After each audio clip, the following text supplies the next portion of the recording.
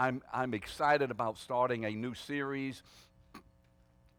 I felt the Holy Spirit put this on my heart for a little while, and I said, nah, put it back up, nah, then finally said, all right, okay.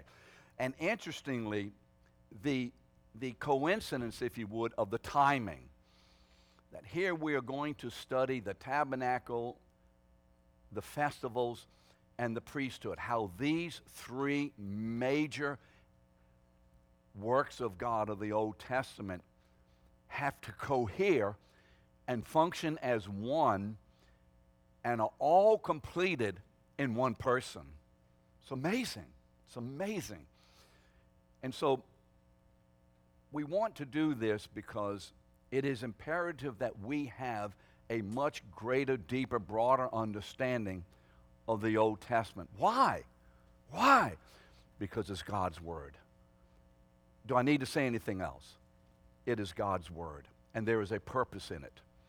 And so this morning we start this, and there are going to be some sessions, I will tell you this up front, that are going to be much more information, this, and this, and you're going to think, man, why do we have to have this, and this was here, and this was there? Why? Because it is God's Word.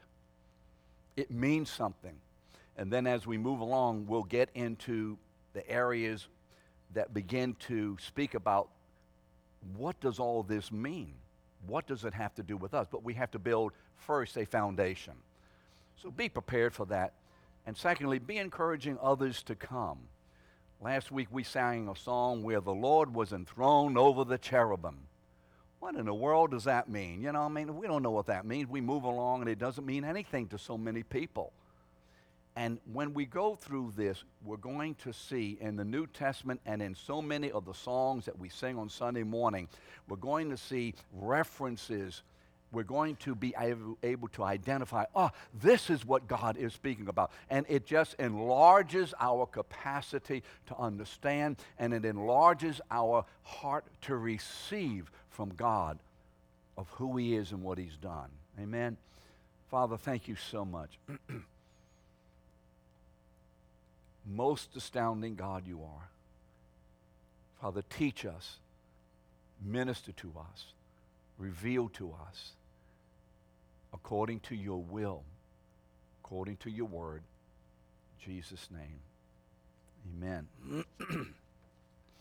Well, this morning, let's talk about the tabernacle. You'll see there is, I suppose we call that a picture. Is that what that's called? I can't get all the different terms today in my mind that are floating around. But this is one picture of what the tabernacle in the wilderness would have looked like. You're going to see when you look these things up, a few different looks. It may have been this way, whatever. No one knows exactly whether it was this way or had a little point on or whatever. That's not important. What's important for us is to get a view of what the Israelites were being commanded to do and what the result of that looked like for the Israelites in the wilderness. And you remember the tabernacle, of course, was finally put to an end or ceased to exist because of the temple. But this is their place, the place of God's dwelling, the place of the people's worship, etc. This is what it would have looked like. This morning we begin a new series, and I'm entitling this, maybe there's better titles, Communion with God in the Old Testament. Because communion with God in the Old Testament is still communion with God in the New Testament.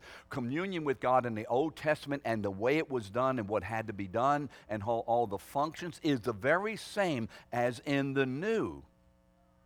And I think we'll begin to see this. Now, hopefully this series is going to give us a better understanding and a better appreciation of God's grace that calls us to be God's children and thereby allowing us and giving us the right and the ability to worship Him in spirit and in truth. Now, you can't put your head back against the wall like that. The lights are going to go off and on, so let him know that. Kind of put your head, there it is. Yeah, thank you. All right. So we're going to go into the Old Testament. Why? Because in the Old Testament is the seed of everything that blossoms in the New. There is not a thing in the New Testament. May I repeat that? There is not a thing in the New Testament which is not also in the Old Testament. Now, do we get that? I think we said that enough that we should always, we'll remember that. There's nothing in the New that is new. as far as its existence. It's new in its fruition. It's new in its culmination. It's new in its totality, but it's not new in, wow, this is nowhere else in the Bible. Everything of the new is in the Old Testament in seed, in type form, in practices, which comes to fruition in the New Testament. So what was God after in the tabernacle? Why a tabernacle? The tabernacle was God's means of foreshadowing and anticipating the restoration of his divine purpose in his people. Remember God's divine purpose for his people? In Genesis 1, 26 and 28, that he would have a people who would be his image bearers, who would in themselves carry to the world through their relationships, through their obedience to God, through their taking dominion, through all of this that God gives them to do, that they would carry into the world the very revelation and image of this great Creator God. This is still the mandate that is upon every one of us this morning. The mandate of God, having saved us, is this: let us make the people in the church according to our likeness and after our image. We today are God's image bearers. The world will never see the reality of God. They will never see the reality of the Lord Jesus. They will never see the reality of what salvation is. They will never see the reality of heaven and hell. They will never see this reality to the place that they need to see it, except they look at us. We are the living images of who God is and how God is. So remember, the Lord created Adam and Eve to be his first image bearers who were going to have children, and that whole people who would come from Adam and Eve would be the image bearers of God upon the earth. And they would be taking over dominion over the earth. And this people, God's people, the people whom God has created to be his image, would be ruling as his agents upon the earth. We would be taking dominion over the earth. And this would be possible only as God and man would enjoy communion together, as man kept the mandates of God. Now remember, God is a community being. There is in the being of God three persons. And these three persons, the Father, the Son, and the Holy Spirit, exist in an eternal communion, a community, a fellowship. And this is what God is after. He is after a people with whom he can have this kind of communion and fellowship. And so we are created to be in his image. But remember, Adam disobeyed. Remember Genesis 3:6, and he ate. And as a result of Adam's disobedience, what happened? God's desire for communion with his people was still maintained, but the way he was going to go about it was going to be changed because of sin coming into the world. And so Adam and Eve were severed from that communion, that relationship with God. And God began to work immediately to bring man back into that original intention to have communion with him. Because you see, if a person does not have a relationship with God, and most don't, the problem with not having a relationship with God is that means that those people are in today and will experience fully a hell of an existence. Literally, they will be condemned forever. And so the desire of God is that we come into communion with him to be delivered from the ravages of hell and come into his heaven to experience his forgiveness and his communion. So the promise of God was put forth. Remember, God immediately began to move. Remember in Genesis 3, the Lord says, I'm going to send a deliverer, the seed of the woman. There's a seed of the woman coming. And he, speaking to Satan, you're going to bruise him on the heel. You're going to inflict a wound on him. But he is going to crush your head, meaning he is going to destroy your authority over God's people. And then you remember in Genesis 3:21, the Lord shows how this will happen. What happens in Genesis 3:21? The Lord saw Adam and Eve, and they were clothed, remember, in what? Fig leaves, banana leaves. They were clothed in fig leaves. And so what the Lord does is to strip them of their fig leaves, their man-made coverings, and cover them with what? The skin of an animal. And what does that mean? What happens when you skin an animal? It dies. Blood is shed. And so there it is in Genesis 3:21. God immediately begins to proclaim, this is the means of redemption and regeneration for my people. Blood of an innocent must be shed. An innocent must die in order for my people to be unclothed of their unrighteousness and be clothed with the righteousness of my own Son. That's the statement that begins there and travels all the way through into the New Testament. And that is basically what the tabernacle and the festivals and the priesthood is all about. It is this issue of bloodshedding. It is this issue of sacrifice. That is the very heartbeat of what's going on in the tabernacle. So this promise of a coming deliverer is carried forth. Remember when God called Abraham in Genesis chapter 12 to become the father of a great nation. Through you, I'm going to make a great nation. And then remember in Genesis 15:14, the Lord reappears to Abraham as he did several times through these chapters. And the Lord promised to deliver his people from their bondage. You remember this? You're going to be in bondage for 400 years. He said, but I will bring judgment on the nation. What nation are we talking about? Egypt. And they serve, and afterward they shall come out with great possessions. So the Lord says, I'm going to deliver my people from bondage. First of all, I'm going to, if you would, lead them into Egypt, and then I'm going to take them out of Egypt. You see, this is a curious thing, but this is what God does. And so in delivering Abraham's offspring, God was in reality delivering his people from their bondage. He says, I'm going to be the deliverer.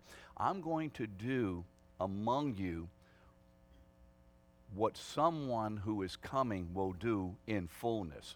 You're going to experience a partial deliverance. In other words, there's still going to be issues, and there's still going to be difficulties, and there's still going to be all those things that come into play. But there's coming one day someone who will totally and completely and forever deliver my people from their sin and from the bondage of Satan. And so this is God's people. This is why he tells Pharaoh, when we get into the chapters on Sunday morning in chapter, what chapter is it? 7, 8, and 9, I think it is. I should remember. How do you like that? And Moses is speaking to the Pharaoh on the behalf of God. And what does he say? My people, my people, my people. This is God delivering those who belong to him. This is a promise he made to Abraham. This is a promise he made in Genesis. And this is a promise that he continues to keep. So what happens? After delivering the people out of Egypt, we begin to see that God moves them out of Egypt into the wilderness, and they finally come to the mountains of Sinai, and they camp around at the base of Mount Horeb. And in chapter 20, you remember, God is going to begin to constitute them as his people through a covenant relationship that is expressed in the giving of the law. And he says, here's the law. Here is who I am. Here is how you are to live. Here is what you are to do. Here is what I have done and will continue to do. And do you agree with this? And everybody, of course, says we agree with that. And the nation begins to move forward. So God begins to deliver his people. Now the Lord was ready to dwell among them in a visible way. In a visible way. So here's what we read in Exodus chapter 25, verse 1. The Lord says to Moses, speak to the people of Israel, verse 8, and let them make me a sanctuary, that I may dwell in their midst, exactly as I show you concerning the pattern or the model or the likeness of the tabernacle, and of all of its furniture, so you shall make it, verse 40, and after the pattern for them which is being shown to you on the mountain. So what happens? Moses, you remember, is brought into the mountain to be with God for 40 days and 40 nights. And Moses, by the way, goes up into this mountain 5 different times in all these chapters of Exodus, and this is just one of the times. And when he's up there, God gives him detailed instructions on how to construct a dwelling place upon the earth, a dwelling place for God's presence, and it's called the tabernacle. Now, the Hebrew for tabernacle is mishkan. It just simply means a place of dwelling. It's a house. It's a place that you dwell. The tabernacle was God's earthly residence with his people, the visible and active location of his presence, of his power, of his provision, of his protection. And so the tabernacle for the people of Israel was that place where God dwelled visibly. And when the camp of Israel moved from place to place, what the people did, they broke down their tents, they packed them up, and they moved on. When the people broke down their tents and packed them up and moved on, they did it according to the instruction of the Lord through Moses. And so what happens to the tabernacle? The tabernacle, if you would, is broken down, packed up by the Levites, and is moved on. And then they come to the next location where they're going to stay, and the tabernacle is reassembled, just like you see here, and the people reassemble their tents around the tabernacle. And so where the people go, God goes. In fact, where God goes, the people go. And God is intenting himself with the people as they are in tents. God also is living in a tent in the wilderness among his people. This is what's happening in the wilderness. You see, in the tabernacle, God has chosen to fellowship with his people as he had done, at least in somewhat of a limited way, as he had done in the Garden of Eden. You see, God's purpose in the Garden of Eden has never been forfeited.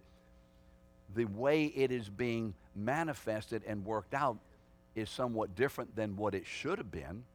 But God's purpose in Eden was to tabernacle with his people. And because of sin, that changed the way God was going to do that. And that necessitated the cross. And so in the wilderness, God is showing them, I am doing with you here what I intended to do in the garden and what I will do in fullness in the coming of this great deliverer, whom Moses himself is a picture. But there is coming a deliverer one day who will cause me to be able to tabernacle in my people completely and fully. So you see, the tabernacle was not only God's earthly residence, it was also his means of having fellowship with his people through the sacrificial system. The tabernacle was the place of God's dwelling, but that dwelling was the result first of a sacrificial system. First, blood had to be shed. First, a sacrifice had to be accepted. And then God dwelt with his people. So there was that sacrificial system and the fellowshipping of God that go together in the Old Testament. And as we'll see, and as we already know as believers who know the Word of God, this is also true for us today. Now, what is the significance of the tabernacle? In 1 Corinthians 10:11, you remember this, the apostle tells us that the Old Testament was written for our instruction. You remember that? Everything in the Old Testament is there for our instruction so that we can learn, so that we can, hopefully by reading and understanding, not do the things that we ought not to do, looking at what those people did and realizing if I go down that path, what's going to happen to me is what happened to them. Their relationship with God broke down because of this. Therefore, I don't want to do that. I want to live more wisely. But typically, we kind of don't do that. Paul understood the meaning of the tabernacle and the accompanying festivals. He understood what this was all about. Obviously, because he was raised as a Jew, he was raised as a Pharisee. This man knew it all. He understood that these were God's way of revealing his plan of saving his people from their sin through the person and the sacrificial death of Jesus. So when Paul, and you'll see this as we go through this, and as you go back and read the letters of Paul, and as you read the letters of the other apostles, you're going to begin to pick up these terms. What does Peter say? We are a living what? Living stones, a holy house, a dwelling. Paul says, don't you know that your temple is, your body is what? The temple of the Holy Spirit. We're going to begin to see these terms. And when we see them, Paul is remembering this Old Testament prefiguring, this Old Testament revelation, this Old Testament preparation for the coming of the Lord Jesus. And hopefully what it does is ties the Old and New Testaments together in our minds, causing us to see the Bible as one completed book rather than two or three different things. Therefore, the tabernacle was the earthly model of God's way of salvation. How does God save? Well, we see it in the tabernacle. Exodus 25, 8 and 9. Make me a sanctuary that I may dwell in their midst. Exactly as I show you concerning the pattern of the tabernacle and all of its furniture, so you shall make it. And so you see, the tabernacle in the wilderness looked forward to the day. It looked forward. It predicted. It preached about the day when God would permanently reside with man in the incarnation. Now, do you know what the word incarnation means? The word incarnation means to be enfleshed. Carnal means flesh. And so the word incarnation means that the Son of God took on a body. That's what the word incarnation means. So when you hear that, wow, what does that mean? It means that the Son of God took on a body. There is the earthly incarnation, the first work of the incarnation in delivering us from our sin, and Jesus now eternally, the Son of God, eternally dwells in a human body in the heavens. And so there is a heavenly, eternal incarnation. There is the earthly incarnational ministry, and it's a continuing ministry forever. Jesus at the right hand of the Father, ever interceding for us, as we see in Hebrews 7. So this is where the Gospel of John begins. Remember the Gospel of John? Remember the first several verses?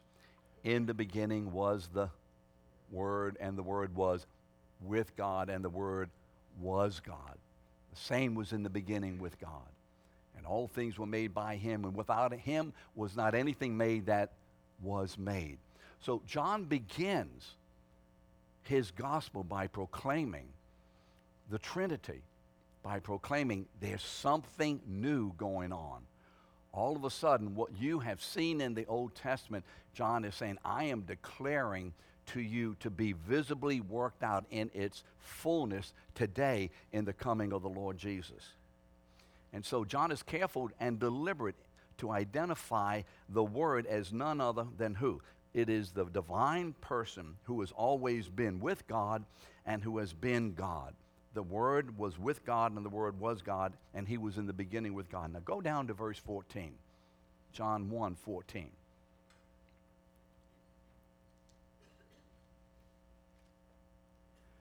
Then we see John 1:14, and what we do typically, we read that, it means something, and we move along pretty quickly. Look at John 1:14. And what does it say? And the Word became flesh, incarnation. The Word became fleshed. Okay, fine. The Word became flesh and what?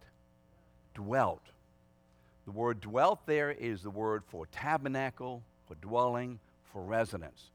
The Word became tabernacled with us, and we beheld his glory, that glory as of the who? Only begotten Son, what? Of the Father, what? Full of grace and truth. Look at verse 14. Now, typically when we read verse 14, we see that and we move along. But verse 14,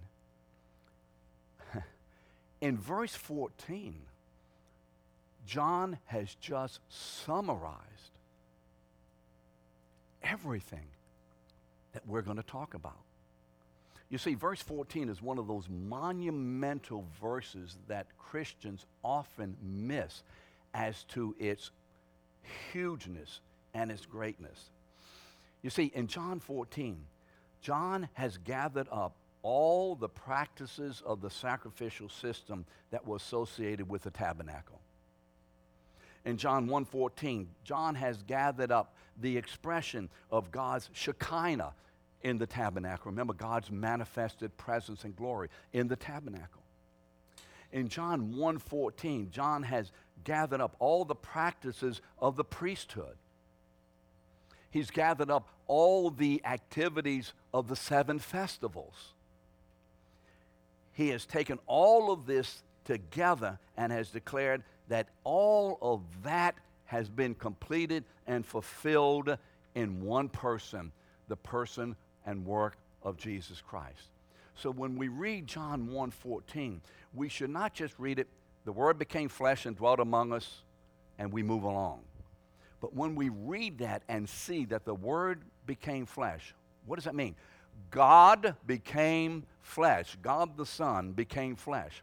And He took upon Himself and did in His body everything that the tabernacle stood for and everything that God did and accomplished through the tabernacle, through the festivals, through the priesthood, through the sacrificial system. In this one man is gathered all of this great work of God. And you see, when we begin to see the Old Testament that way, it's like, oh wow, look at what John has just said.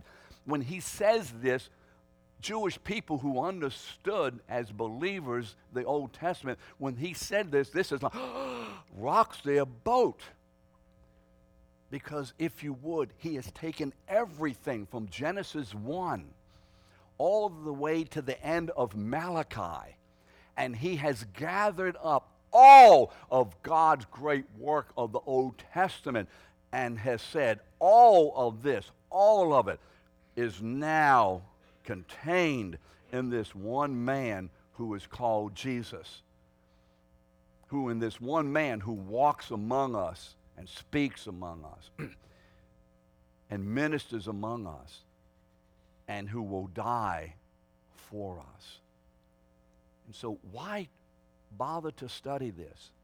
Because if we don't see this, what that does is not allow us to see the greatness and the grandeur of this man. It doesn't allow us to see the astounding, magnificent work of this God on our behalf. And so can you imagine being a Jew in those days and reading this, knowing all of what, and they're going to know a lot better than we know. We're not going to go in nearly the detail that these people know it. And they experienced it.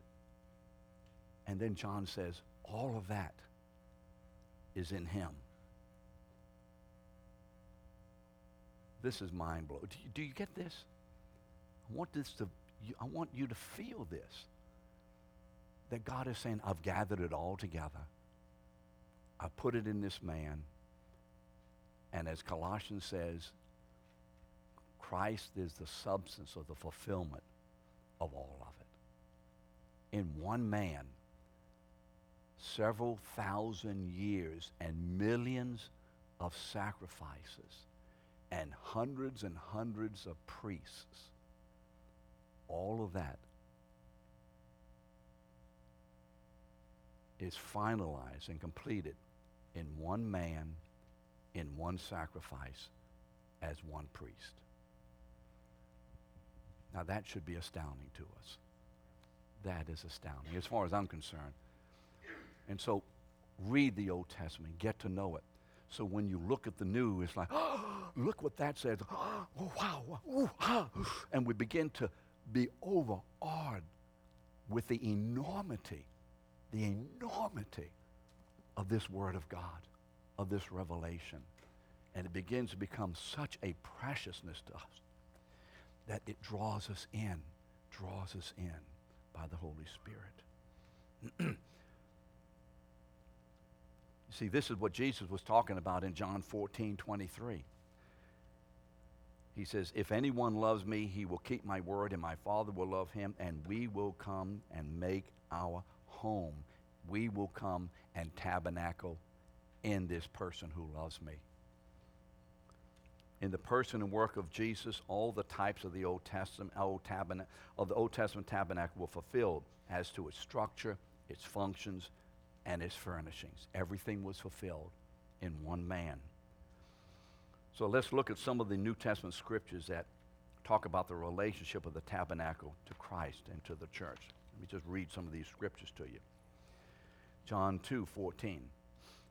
In the temple, Jesus found those who were selling oxen and sheep and pigeons and the money changers sitting there. And making a whip of cords, he drove them all out of the temple. Remember, the temple came after the tabernacle, but was still the dwelling place of God. With the sheep and oxen, he drove them all out. And he poured out the coins of the money changers and overturned the tables. This man is furiously going through the courtyard of the temple. This is not just a man who is saying, this man is loud, and he is in the face of these people, and he is turning things over, and he is slashing that whip back and forth. This is the sweetie pie that we call Jesus. Let me tell you, this is the fury of the holiness of God in the face of desecrating his presence and making it to be that which it shouldn't be. And he told those who sold the pigeons, take these things away. Do not make my Father's house a house of merchandise or trade, a worldly place, bringing in the world's activities into the house of God. His disciples remembered that it was written, zeal for thy house hath consumed me. Why was Jesus so animated? Why? What drove him? You see, the temple tabernacle was more than just another religious place. So the Jews said to him, what sign do you show for us for doing these things? Who do you think you are? Who do you think you are? Jesus said to them, look at me, destroy this temple. What temple? And in 3 days I will raise it up. And the Jews said, yeah, you're not even 46 years old to build. Don't you know it took 46 years to build the temple, and you're going to raise it up in 3 days? And they said, you must be crazy. You're a nut. But you see, he was speaking about the temple of his body. Second, the foreshadowing of the tabernacle as God is with us, Emmanuel, becomes a reality after Pentecost. It becomes a reality. What Jesus did as the tabernacle of God on earth, he expands now after Pentecost, on the day of Pentecost, into that reality, becoming the reality of his people, dwelling in him, he being the tabernacle of God. Remember, on the day of Pentecost, and the church became the body of Christ. It became the tabernacle of God upon the earth. 1 Corinthians 3:16.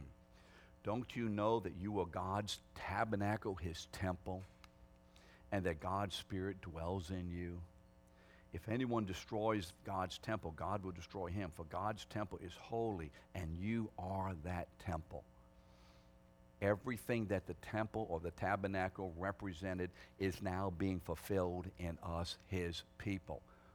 God's great purpose of Genesis is now being fulfilled in us and will be brought to total fruition and culmination at the return of the Lord Jesus. 1 Corinthians 6:19. Don't you know that your body is a temple of the Holy Spirit within you, whom you have from God? 2 Corinthians 6:16. For we are the temple of the living God, as God said, I will make my dwelling among them and walk among them, and I will be their God, and they shall be my people. Remember, that was in Exodus chapter 3. So we are the fulfillment. Everything that we're going to study about the tabernacle is going to find its fulfillment in what Jesus did and who he was as the high priest. And now we have been incorporated into that fulfillment. Listen to what 1 Peter says. You're familiar with this. You yourselves, like living stones, are being built up as a spiritual house, a spiritual tabernacle, a spiritual temple, to be a holy priesthood. We're going to study the priesthood, and we're going to find that we are a priesthood, to offer spiritual sacrifices acceptable to God through Jesus Christ. He is talking about what happened in the tabernacle is now being fulfilled in us. To the extent that we understand the tabernacle, the festivals, and the sacrifices, we will better able understand and visualize, if you would, and experience what the Apostle Peter is saying in this one verse. And it's hidden from most of us because we haven't studied sufficiently what is in the Old Testament. But you are a chosen race, a royal priesthood, a holy nation, a people for his own possession. I mean, where in the world does that come from? Where is Peter getting this stuff? He's getting it out of Exodus. He is merely quoting what God's intention is in Exodus, which is God's intention to his people as he began it in Genesis 1:26. Actually, Genesis 1:1, and states it in Genesis 1:26. Let us make man according to our likeness and in our image according to our likeness. That's what's happening here. There's nothing that has changed. It is the ongoing, persistent purpose of God to achieve his original design. That I may proclaim, that we may proclaim, you may proclaim what? The excellencies of him who called you out of darkness into his marvelous light. Once you were not a people. You see, you were scattered. You weren't of God. You had no dwelling place. But now you are God's people. Once you had not received mercy, but now you have received mercy. And finally, Ephesians 2:19 and following. So then, you are no longer strangers and aliens, but you are fellow citizens with the saints and members of the house, the tabernacle, the household of God, built on the foundation of the apostles and the prophets, Jesus Christ being the chief cornerstone. So rather than the tabernacle being built on sockets of silver as the foundation, we now are built on the foundation of Jesus Christ through the apostles and the prophets who have proclaimed the word of God, in whom the whole structure being joined together grows into a holy temple in the Lord. The whole structure of the tabernacle is joined together with rods of silver and are anchored together and it encapsulated with gold. I mean, it is incredible. Just as this was joined together and all these boards put together and it created a house, if you would, we are also now joined together in the same way into Christ spiritually by the Holy Spirit. That spoke of the existence of the church and of the gathering of all of this, if you would, material to become one house. God has gathered all of us as his, if you would, material, as his living stones to be built into one house. How? Through the sacrificial death of this great high priest, which is accepted before God and which is now manifested as accepted on the day of Pentecost in the construction of the church. In him you also are being knit together into a dwelling place by God, for God by the Spirit. So hopefully we begin to see the significance of what we're talking about. Now, in the next several weeks, we're going to go through the details of the layout and the furniture and look at some pictures, and it's this big and it's that wide and it's that tall and all of that.